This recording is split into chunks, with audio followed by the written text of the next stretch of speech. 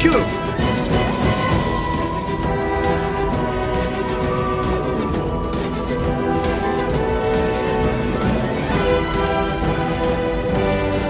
Here, what about this one for my nephew? A superb choice. Oh, great. Yeah, provided he has already read Infinite Crisis and 52 and is familiar with the reestablishment of the DC multiverse. Oh my! Cypher? The gayest X-Man? I recently read this novel called Watchmen.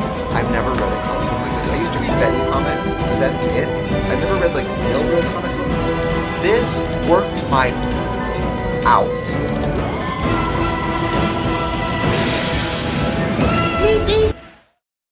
Hello, hello, hello. This is Chris and Eric's Songbox Adventure. I'm Chris. And I am Eric.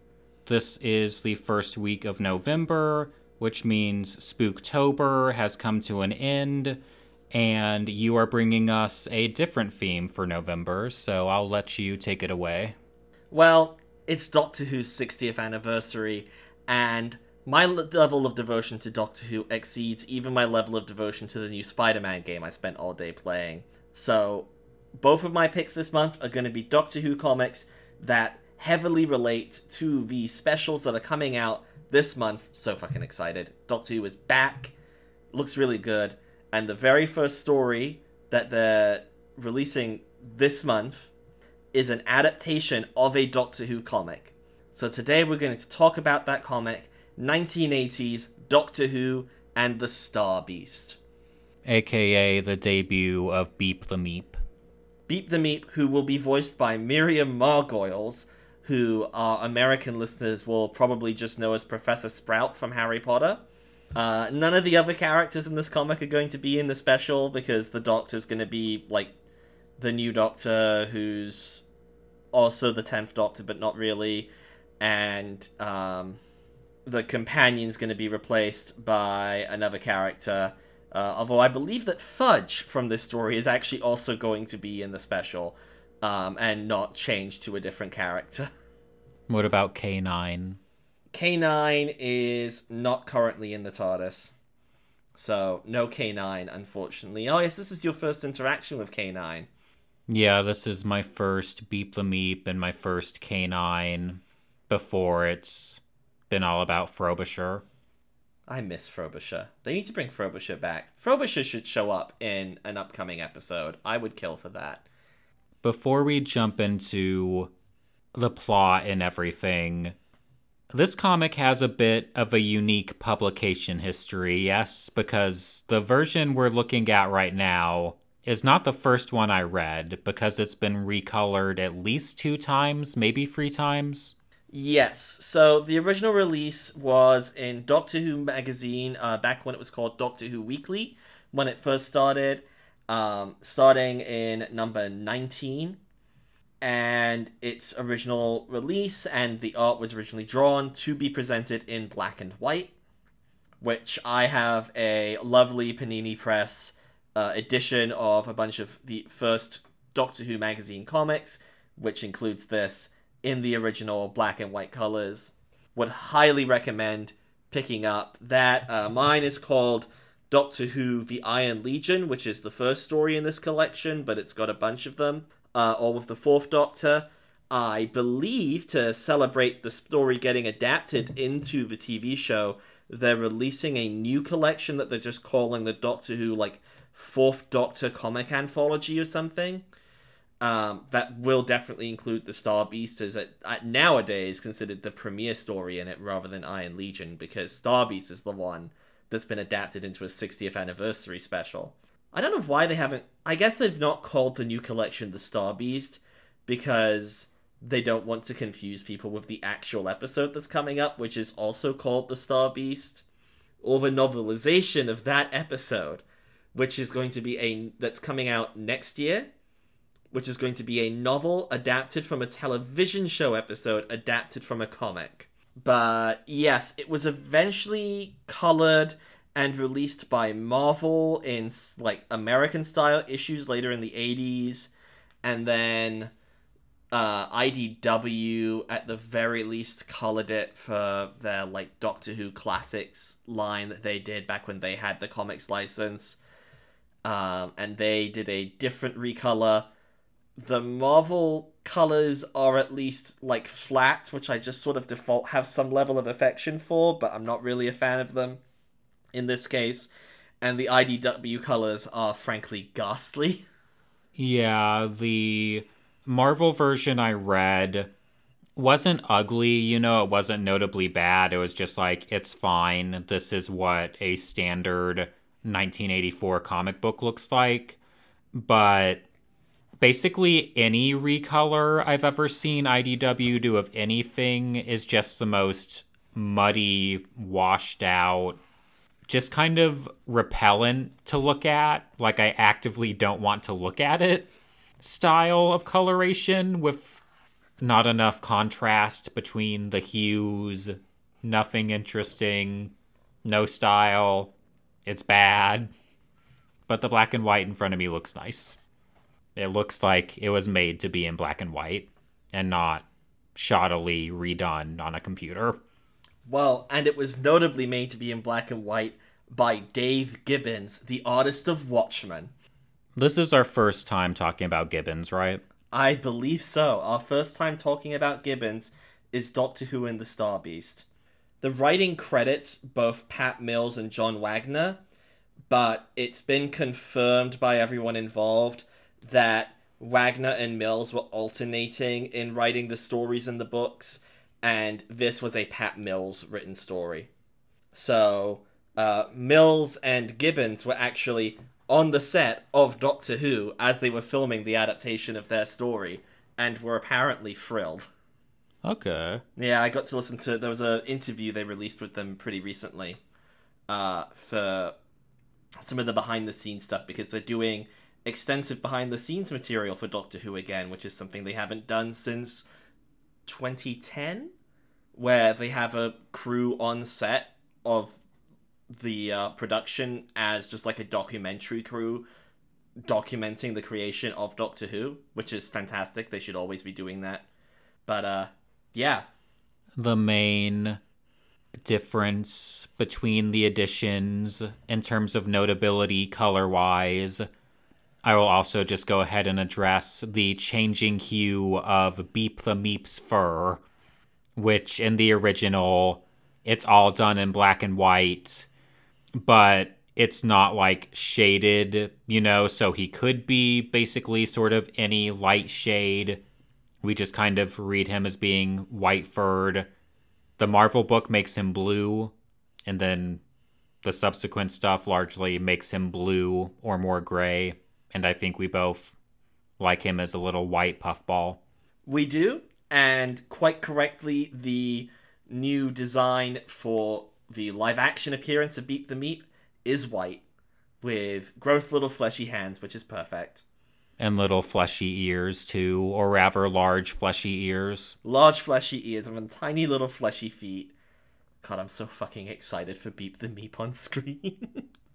Listeners, if you're listening to this, you know Chris or I, so you already know what Beep the Meep looks like. But if you somehow don't, he is literally like snowman level simple shape-wise, because there is the smaller circle for the head on top of the larger circle for the rest of the body. He is literally a cotton ball on a cotton ball with teensy little fleshy hands and feet coming out of the appropriate places. And then, like, bat ears, basically, like big bat ears, and then these huge eyes with cutesy lashes. Gigantic eyes. He basically looks like a friendly cartoon mascot character. Yeah. This is the Baby Yoda of Doctor Who. Yeah. And so, as this is 1980, the Doctor in this is the Fourth Doctor. I sent you some clips of the Fourth Doctor so you had an idea of the performance of the actor, because I think it helps when you're reading this comic to get what on earth is happening with the way they're writing this character. But he is the second most famous Doctor, I would say, certainly in America. He's the second. The one with the scarf. So, you know what that looks like, probably. I do recognize him as the one who is exceptionally ugly in his fashion sense. Who are we calling? Oh, no, he's not. He's not the worst. He's far from the worst. Of the ones I can remember offhand, I just know I hate the scarf. But are we calling the most famous David Tennant, or... Yeah. Yeah, that's fair. I guess Matt Smith might be competition in America for, like, the position of second most famous, but Tom Baker is the one who is, like, showing up in Futurama all the time, so I'm going to assume that gives him a level of cultural cachet that even the bow tie doesn't. He is at this point traveling alone, except for a robot dog named K9. K9 does not normally ever act like a dog. He just acts... Honestly, he's kind of like C-3PO. Do we mean flamboyant, or... Prissy? I would say prissy, not flamboyant. He's a little too, like, oh, I am a computer, to be, like, flamboyant. Like, he's very insistent on not having feelings or emotions, even though, like, sometimes he pretty clearly does. But he's, like, very exact and specific in the way that, like, C-3PO can be. Okay. But we don't open with the Doctor. We open with a spaceship crashing into a steel mill, and some news reports covering it. And the next day, Sharon and Fudge are two sort of young... I would say they're meant to be high school age, probably. Like, maybe early high school. Yeah, I don't remember if it ever specifies, but I got the impression at least one of them lives with their mom. It's giving high schooler. Yeah. Yeah, they're definitely not adults, but they're not, like, that young. And they're investigating the area because Fudge is convinced that this must have been an alien spacecraft, which, like, the news is like, oh, experimental aircraft or something. We don't know. And Sharon is skeptical until they come across Beep the Meep, who is wounded. If you're wondering why Beep the Meep is called Beep the Meep, that's because, for a while at least, all that Beep the Meep says is, Meep Meep. Now, I believe it was last week when we brought up the possibility of having a category for best panels in the next award show. Do we think we'll be nominating a lot of these shots of Beep the Meep? I think some of them, yes. There's one in particular which I have actually shown on my YouTube channel while advertising this podcast before, which is going to be nominated if I have my way. I mean, this is Dave Gibbons, who is a legendary artist. I feel like we need to give him his due. Yeah. And this actually might be my favorite thing Gibbons has drawn, just because the designs of the alien creatures are so good. Yeah, they find Beep the Meep, and he is just acting like the innocent little creature that he looks like. When they try to talk to him, he just keeps saying Meep, like he's showing no indication that he has the ability to communicate with humans as of yet. It's E.T. I've actually never seen it. Oh, well, I mean, it's E.T.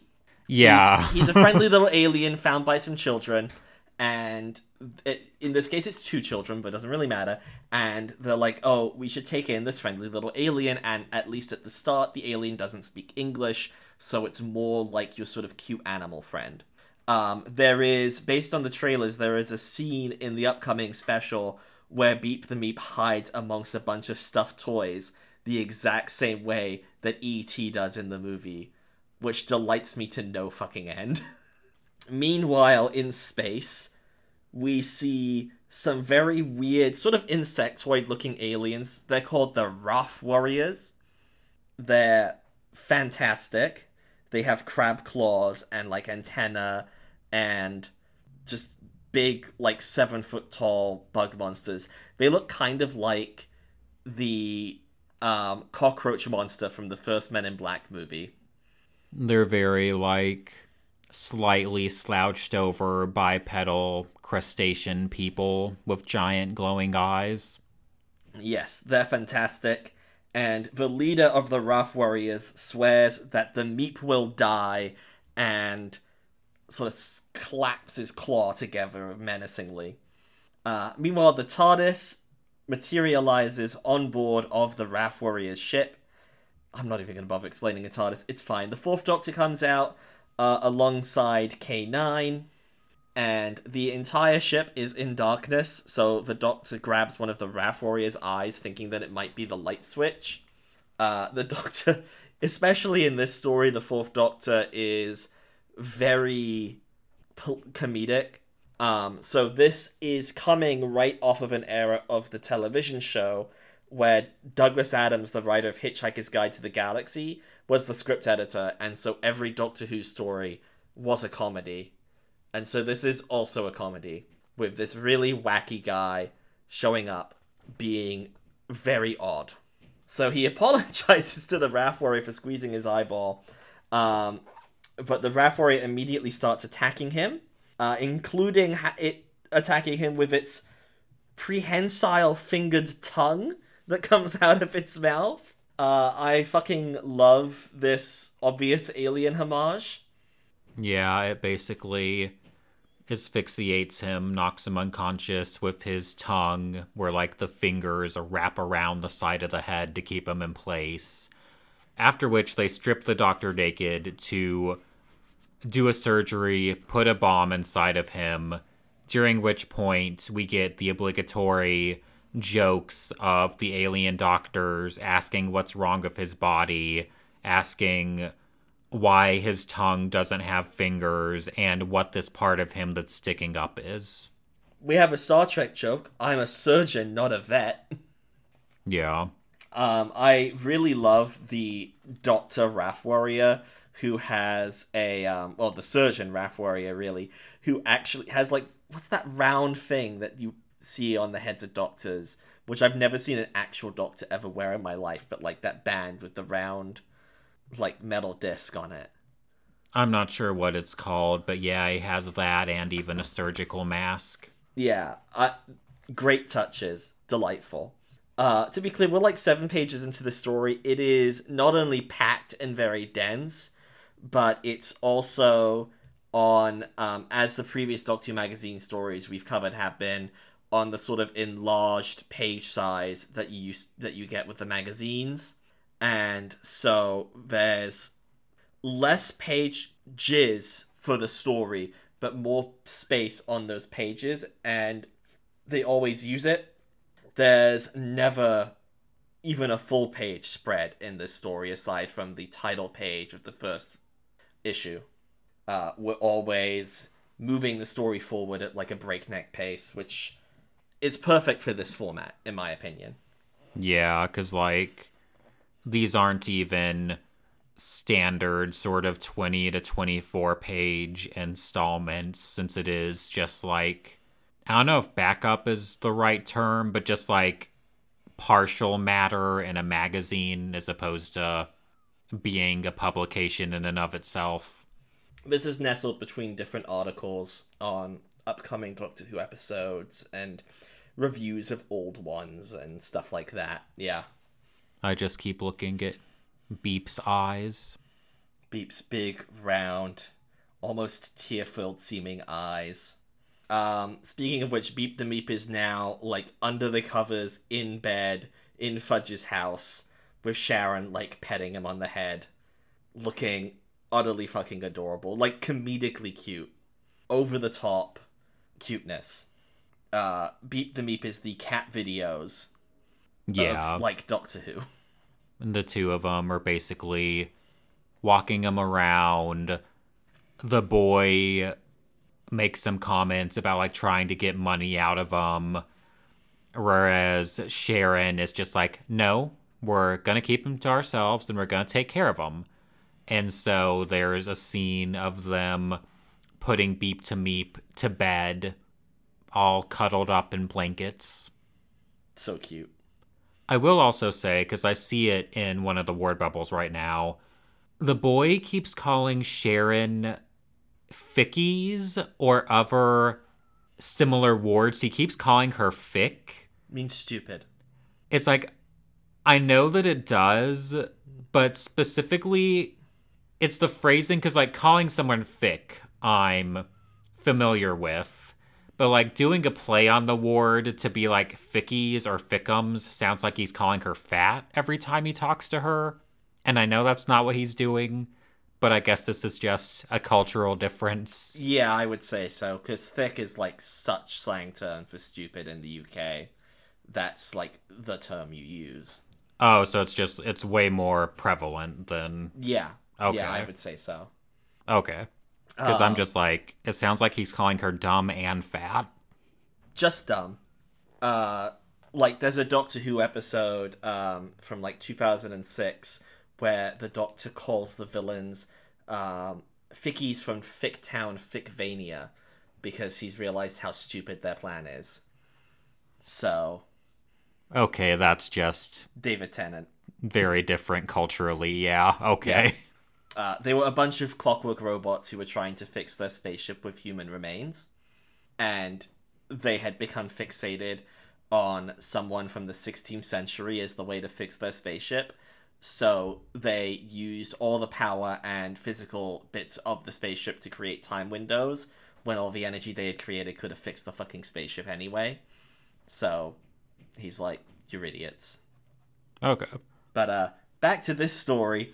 So, literally less than a page from when the aliens, the Wrath Warriors, had finished putting a time bomb in the Doctor's stomach, he is put back in his clothes and wakes up, and the Wrath Warriors basically fake trying to recapture him so that he can escape, because they assume that he must be working with the dreaded Meep, is what they start calling him. And the Doctor gets in the TARDIS and sees the news report on the spaceship crash, and so he heads to Earth, unaware that a bunch of Wrath Warriors had somehow snuck into the TARDIS while he was away. This is something that in the context of modern Doctor Who is an absolutely insane thing to have happen, because the TARDIS being impregnable is such a big part of the program now. But back in 1980, I guess that just... No, I mean, if you don't lock the door, which presumably he didn't. Yeah. And he makes his way back to the TARDIS where we meet K9, or where at least I meet K9. Yes, K9 is like a boxy sort of Art Deco style robot dog. He's currently malfunctioning because K9 is constantly fucking malfunctioning. In the show, that's because the actual remote control prop used for K9 would be constantly fucking malfunctioning. And so they basically had to constantly write him out by saying, oh, K9 is malfunctioning, and put him back in the TARDIS. And in the comic, he's malfunctioning to be entertaining. So he's currently, for some reason, thinks he's the Doctor's former companion, Leela, and so is saying very loudly, I will slit your miserable throat from ear to ear. That's how I sound when I imitate K9 anyway. Is that how K9 sounds? Debatable. And after that, with another mess up of the circuits or whatever, they then do the obvious joke of K9 acting like a cat and purring. And the Doctor getting down on all fours and trying to tell him, no, K9, you're a robot dog, you know, woof woof, postman, the lamp posts. Which, again, is always funny because K9 does not act like a dog. He acts like a little robot who has a little laser beam and a little high-pitched voice who rolls around telling people math problems. So, the Doctor materializes the TARDIS on Earth. Meanwhile, Fudge and Sharon have gone back to the crash site where they found Beep, specifically to try and figure out if they could, like, help Beep the Meep fix his ship to, like, leave Earth. At which point, they get attacked by, was it the Wrath Warriors? Yeah. Okay. Maybe Wrath Warriors? Yeah. There's, like, one more R than you would ever think there is. They get attacked, but fortunately, the Doctor shows up at the same exact time to also check out the ship, and so they become a little trio alliance for the rest of the story and are able to escape from the Wrath Warriors, where they then lead the Doctor back to meet Beep the Meep, who is still just meeping around before, in a little bit, he starts actually showing that he can talk because he deigns to talk to the doctor. So we're also introduced to Fudge's mom, who is great because she comes out. Get him from the pet shop, did you, Fudge? No, he's from another galaxy, Mom. Oh, that's nice, dear. Like, this giant fur ball that's very clearly not anything from Earth is just standing in her living room. She's like, oh, okay. Yeah. And the Doctor does wonder why other aliens would be after Beep. And we get our cliffhanger ending, which we haven't pointed out, but this is the, cliffhanger ending where the Doctor realizes, oh, they must have put a bomb in my stomach. That's why they let me go. Get back, everyone. And he rips a piece of lead off of this family's roof to wrap around his stomach, and that stops him from blowing up. Yes, it blocks the detonation signal because it works on Superman's X-ray vision rules, I suppose. God, the 1980s when you could actually just have lead on your roof of your house. Wow. The Wrath Warriors swear that the Meep must pay for his hideous crimes. We will wait until dark, then move in for the kill. I love the lettering on this. Their voices have, it's pretty normal speech bubbles, except they have tiny little dots around the outside of them, sort of looking like if you've got a soap bubble, and it's got those tiny little bubbles around it. It looks like that. I think it's a fun choice for the shape of the balloons to just... They sound almost normal, but not quite. And this is where Beep learns English, apparently, and thanks the Doctor for saving his life. And when the Doctor asks him to explain why the other aliens are going after him, he tells his story. One day, one black day... I should actually do a Beep the Meep voice. This is guesswork. I haven't actually heard anything from the Miriam Margolyes performance other than Meep Meep, which was very Roadrunner sounding. Like, she did Meep Meep the same way Roadrunner does, which I think was a great choice. So, we'll see what happens with the rest of the voice, but I'm going to assume a higher pitch. One day, one black day, the Wrath Warriors' warships landed on my little planet. We offered them the paw of friendship, but they offered us only death.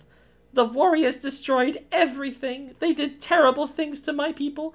Things I don't like to talk about in front of the children.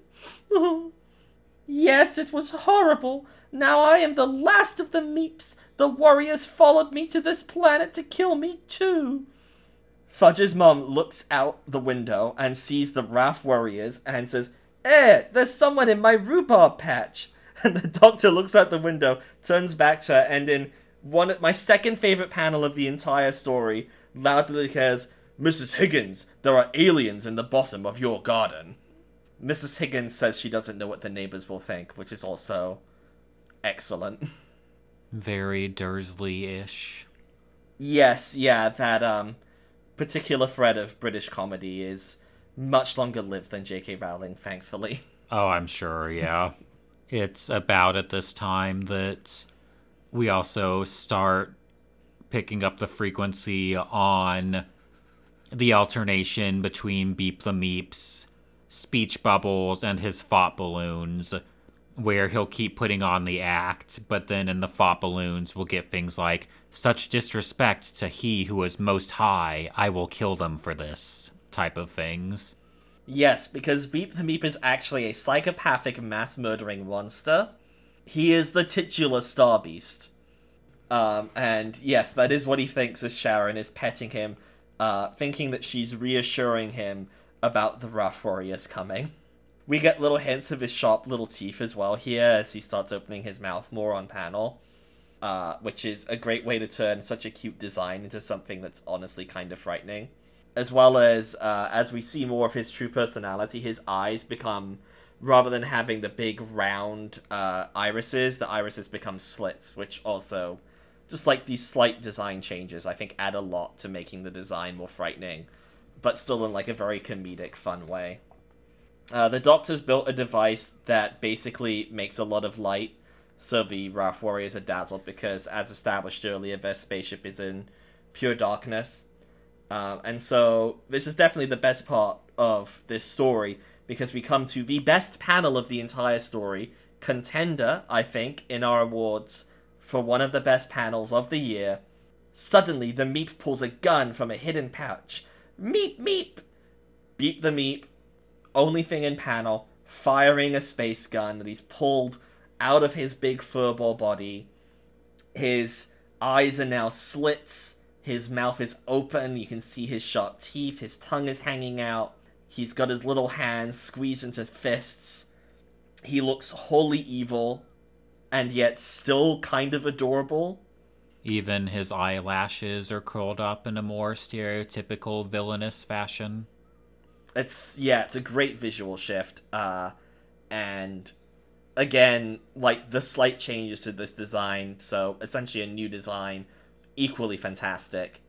And the doctor's just like, you killed him in cold blood, and after shooting someone with a gun, Beep just keeps on doing the little crybaby act of just like, I was just scared. Don't be angry with me, Doctor. I fired because I was frightened. I'm only a little Meep. And so they run to escape the Wrath Warriors while Beep thinks about how once they have helped him to fully escape, the Doctor and all these others shall die horribly. I love how dramatic everything is in this story. This is the tone of a lot of these older Doctor Who comics, and still frequently a tone that they'll approach now because these are considered such classics by, like, Doctor Who fandom. And I think it's a lot of fun, and it really takes advantage of the fact that comics don't have a budget in the same way the show did at this point. So, like, Beep and the Wrath Warriors are designs that are so far outside of the feasibility of 1980s Doctor Who that it's hilarious. Whenever they did try to do something like this design, it would look incredibly fake and just like dog shit. Honestly, only Doctor Who, like, right now has hit the point where they could adapt this story and not disappoint with the realization of these designs, which we've seen the Wrath Warriors as well, and they also look great. We haven't seen them use their tongue in any of the footage we've seen so far, but I'm going to assume we're going to get to see it. But they made some physical suits for the Wrath Warriors to run around the streets of London with, and it looked so fucking cool. And so the opening of the next part is the Doctor trying to get on a bus by declaring, "You must let us on this bus, the whole future of the galaxy is at stake." And the bus driver going, "Sorry mate, no animals allowed on my bus except on a lead." So we then get obligatory shots of Beep the Meep on a leash, like a dog being walked down the bus. Oh, it's better. He's on the Doctor's scarf. Oh, yeah, you're right. The Doctor's 8-foot-long scarf tied round Beep the Meep's neck in order to provide a lead for the animal. No one seems to notice how clearly not any kind of Earth animal Beep is. It's fantastic. It's like, there are a few, like, horrified faces, but no one, like, actually screams or runs away or anything. There is someone on the bus thinking, "Oh no, please don't let them sit next to me," who apparently is based off a comedian from the time period who had a whole bit in his stand-up about weird people on the bus. So, it's a fun cameo. I can't remember the name of the comedian, but that was just the kind... They did a lot of that in these. So the Doctor realizes, after they make it back to the steel mill on the bus, that he had actually left Fudge and Mrs. Higgins behind, having only taken Beep the Meep and Sharon with him. So he's going to leave Sharon with Beep the Meep and go back to save Fudge and Mrs. Higgins from the Wrath Warriors. The Wrath Warriors, meanwhile, are trying to interrogate Fudge and Mrs. Higgins, saying, "You have helped the evil Meep Earth beings. For that you will be terminated, but your deaths will be easier if you cooperate." The Doctor arrives and is able to talk them down because he has a medal he received for defeating the Cybermen, which are a classic Doctor Who monster. And the Wrath Warriors are like, actually, we really respect someone who's beaten Cybermen. We will actually listen to you and explain to you what's happening. Because, as it turns out, the Wrath Warriors are essentially intergalactic policemen. They just look like horrible monsters because they are aliens. who look like horrible monsters. And then they deliver the actual tale of Beep the Meep species. The Meeps were a highly advanced, peaceful race who knew nothing of war and cruelty, and throughout the Wrath Galaxy their name was a byword for happiness. Then tragedy struck. Their planet's orbit mysteriously changed. It passed close to the Black Sun. The sun's radiation mutated a race that was gentle and kind into cruel beasts who lived for conquest. In a savage starkrieg, the Meeps overran planet after planet. There was no reasoning with them. The Meeps destroyed everything. Their prisoners were shown no mercy. In all of these panels, we get adorable Meeps doing, like, little rhymes. So the first one where they're all still happy, it's, like, about, like, just jumping around and sort of dancing in a line. And then we have a bunch of Meeps going off to war going, hey ho, it's off to war we go. And as they're destroying everything and showing their prisoners no mercy, hoppity hop, boppity bop, who's next for the chop? With a Meep in a little executioner's hat with a giant axe next to a blood-soaked executioner's block where you can see that they've drawn the blood splatter on. In the color version that you read, did they color that red or did they ignore that detail? I can't remember, but there's a certain Seven Dwarves feeling to this part. Yes. Yeah, the hey ho, it's off to war we go is a very, like, clear reference. And so basically the Wrath Warriors were genetically designed to be able to destroy the Meeps, and they destroyed their armada, but only the evil leader of the Meeps escaped, Beep the Meep. And the Doctor realizes that he has left Sharon in the grasp of Beep the Meep. As our fun little cliffhanger. I love a little cliffhanger, we get so many here. Of course, the next story opens with Miss Higgins serving all of the Wrath Warriors and the Doctor afternoon tea, which is just great. She's fully adjusted to the situation. She's like, oh, I have people over. I need to get out the tea. It's very, this goes right back to The Hobbit. She's very The Hobbit. Meanwhile, back at the steel mill, Beep the Meep and Sharon are sneaking back in. They get caught by some guards, and Beep the Meep just shoots and kills them. But assures Sharon, it's just a teensy-weensy stun beam, Sharon. It makes them sleep. And then thinks, forever, in his little thought bubble. I fucking love Beep the Meep. He looks so insane here as well. His tongue is now just basically constantly out as he's, like, clearly salivating and killing people. So, we didn't mention this earlier, but the alien spaceship has, like, a big orb on the front. And so when Beep the Meep turns the spaceship on, the orb turns black, and it's basically, like, a miniature version of the Black Sun that turned Beep the Meep species evil in the first place. And so he's able to use it to mind control all of the steel mill workers into rebuilding his spaceship. Beep the Meep has now gotten into what can only be described as a high chair and put on a crown, screaming, "Work, drones, work! Work until you die!" This is actually very Final Crisis. Sure. As the Doctor shows up and distracts Sharon by throwing a little paper spaceship rather than a paper airplane at her, and she comes over only for us to discover that she too has been controlled by the Black Sun, grabs the Doctor's throat and dives off this elevated platform they're on in the steel mill with him, screaming, "Hate Doctor, kill, die! Sharon, kill, kill!" But he's then immediately able to free her from control, basically because she gets knocked out. Sharon is very disturbed by the idea that Beep the Meep is an intergalactic criminal, and runs away from the Doctor, but Beep basically immediately tries to kill her, so she's pretty swiftly convinced. And we discover that Beep's plan is, rather than taking off from the planet, because he doesn't actually have any fuel left to his primary motors, he's going to immediately activate basically his warp drive, which will also destroy the Earth when he does it, because you're not supposed to activate it inside a planet. Sharon and the Doctor escape from the Meep, and hide inside of the ship. But before they can really do anything to prevent, like, Meep's plan, the Meep shows up in his high chair and has them taken out and activates his spaceship, and it makes the star jump, tearing through the fabric of time and space as we see all of the, like, city they're in get sucked into a black hole.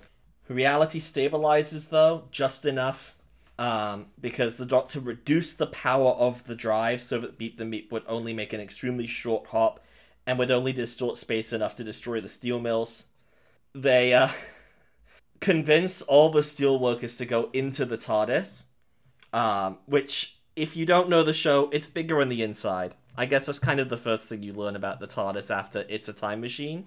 And we just have a whole bunch of ordinary people standing in the TARDIS looking very alarmed, while K9 is, like, on top of the TARDIS console, loudly purring because he still thinks he's a cat.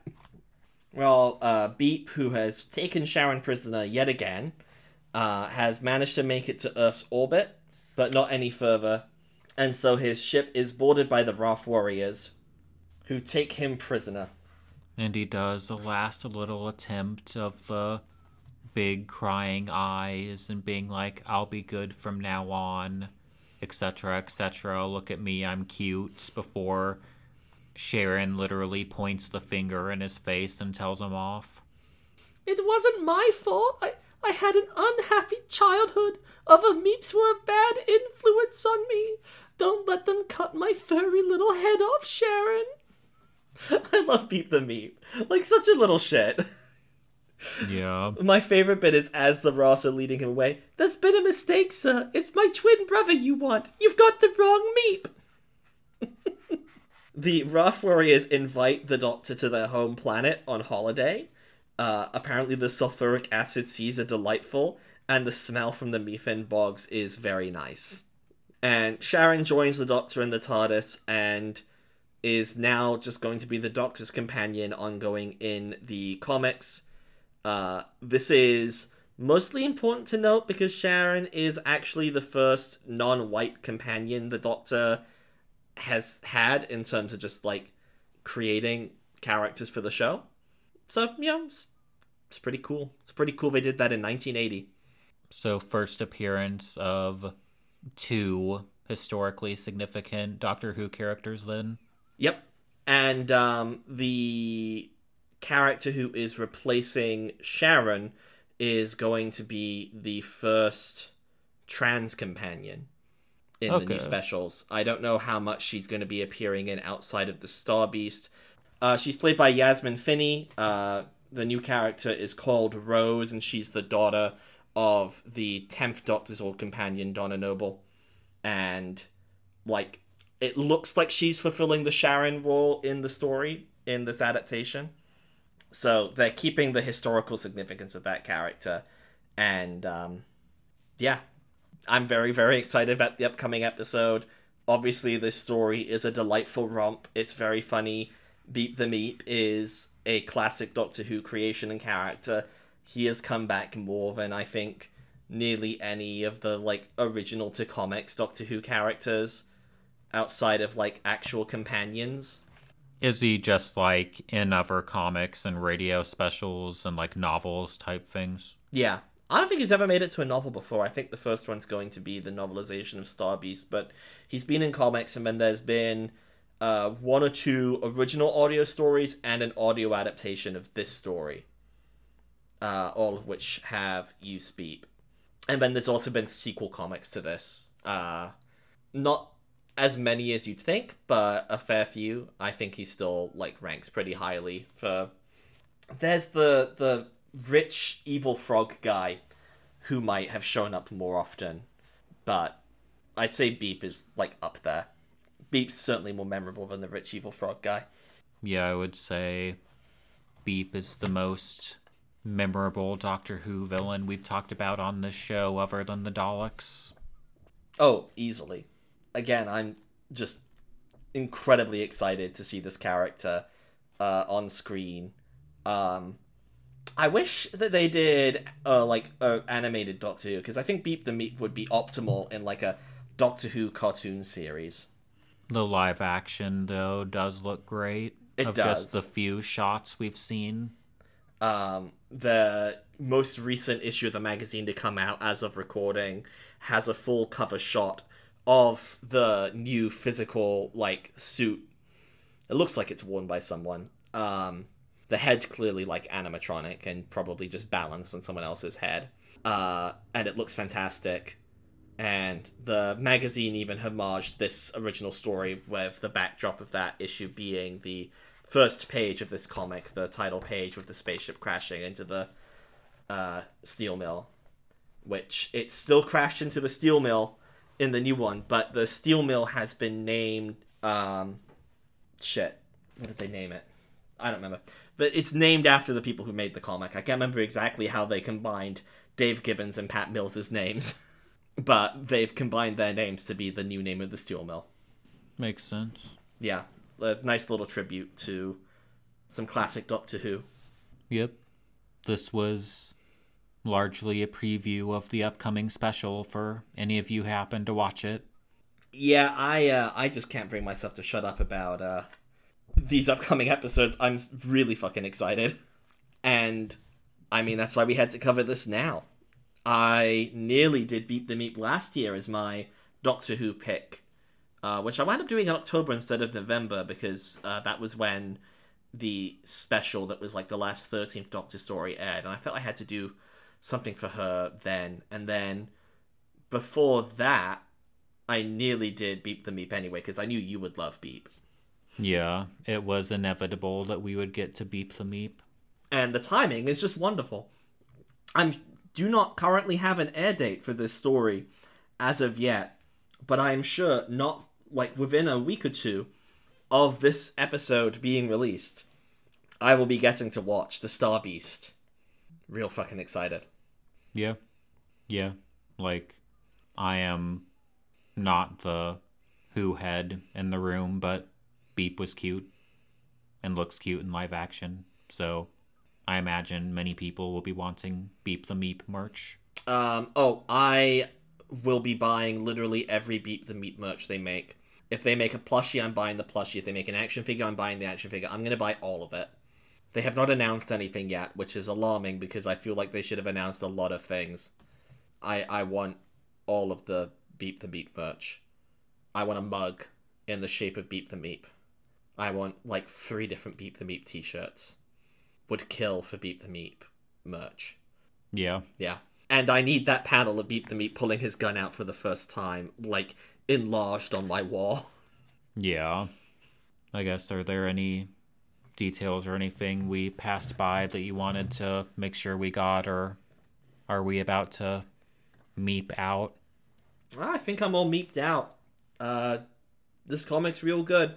It's probably going to be a real good episode of television. I have no idea how new viewer friendly it's going to be because there's a lot of returning characters, but I'm sure they're going to explain who everyone is as it comes up.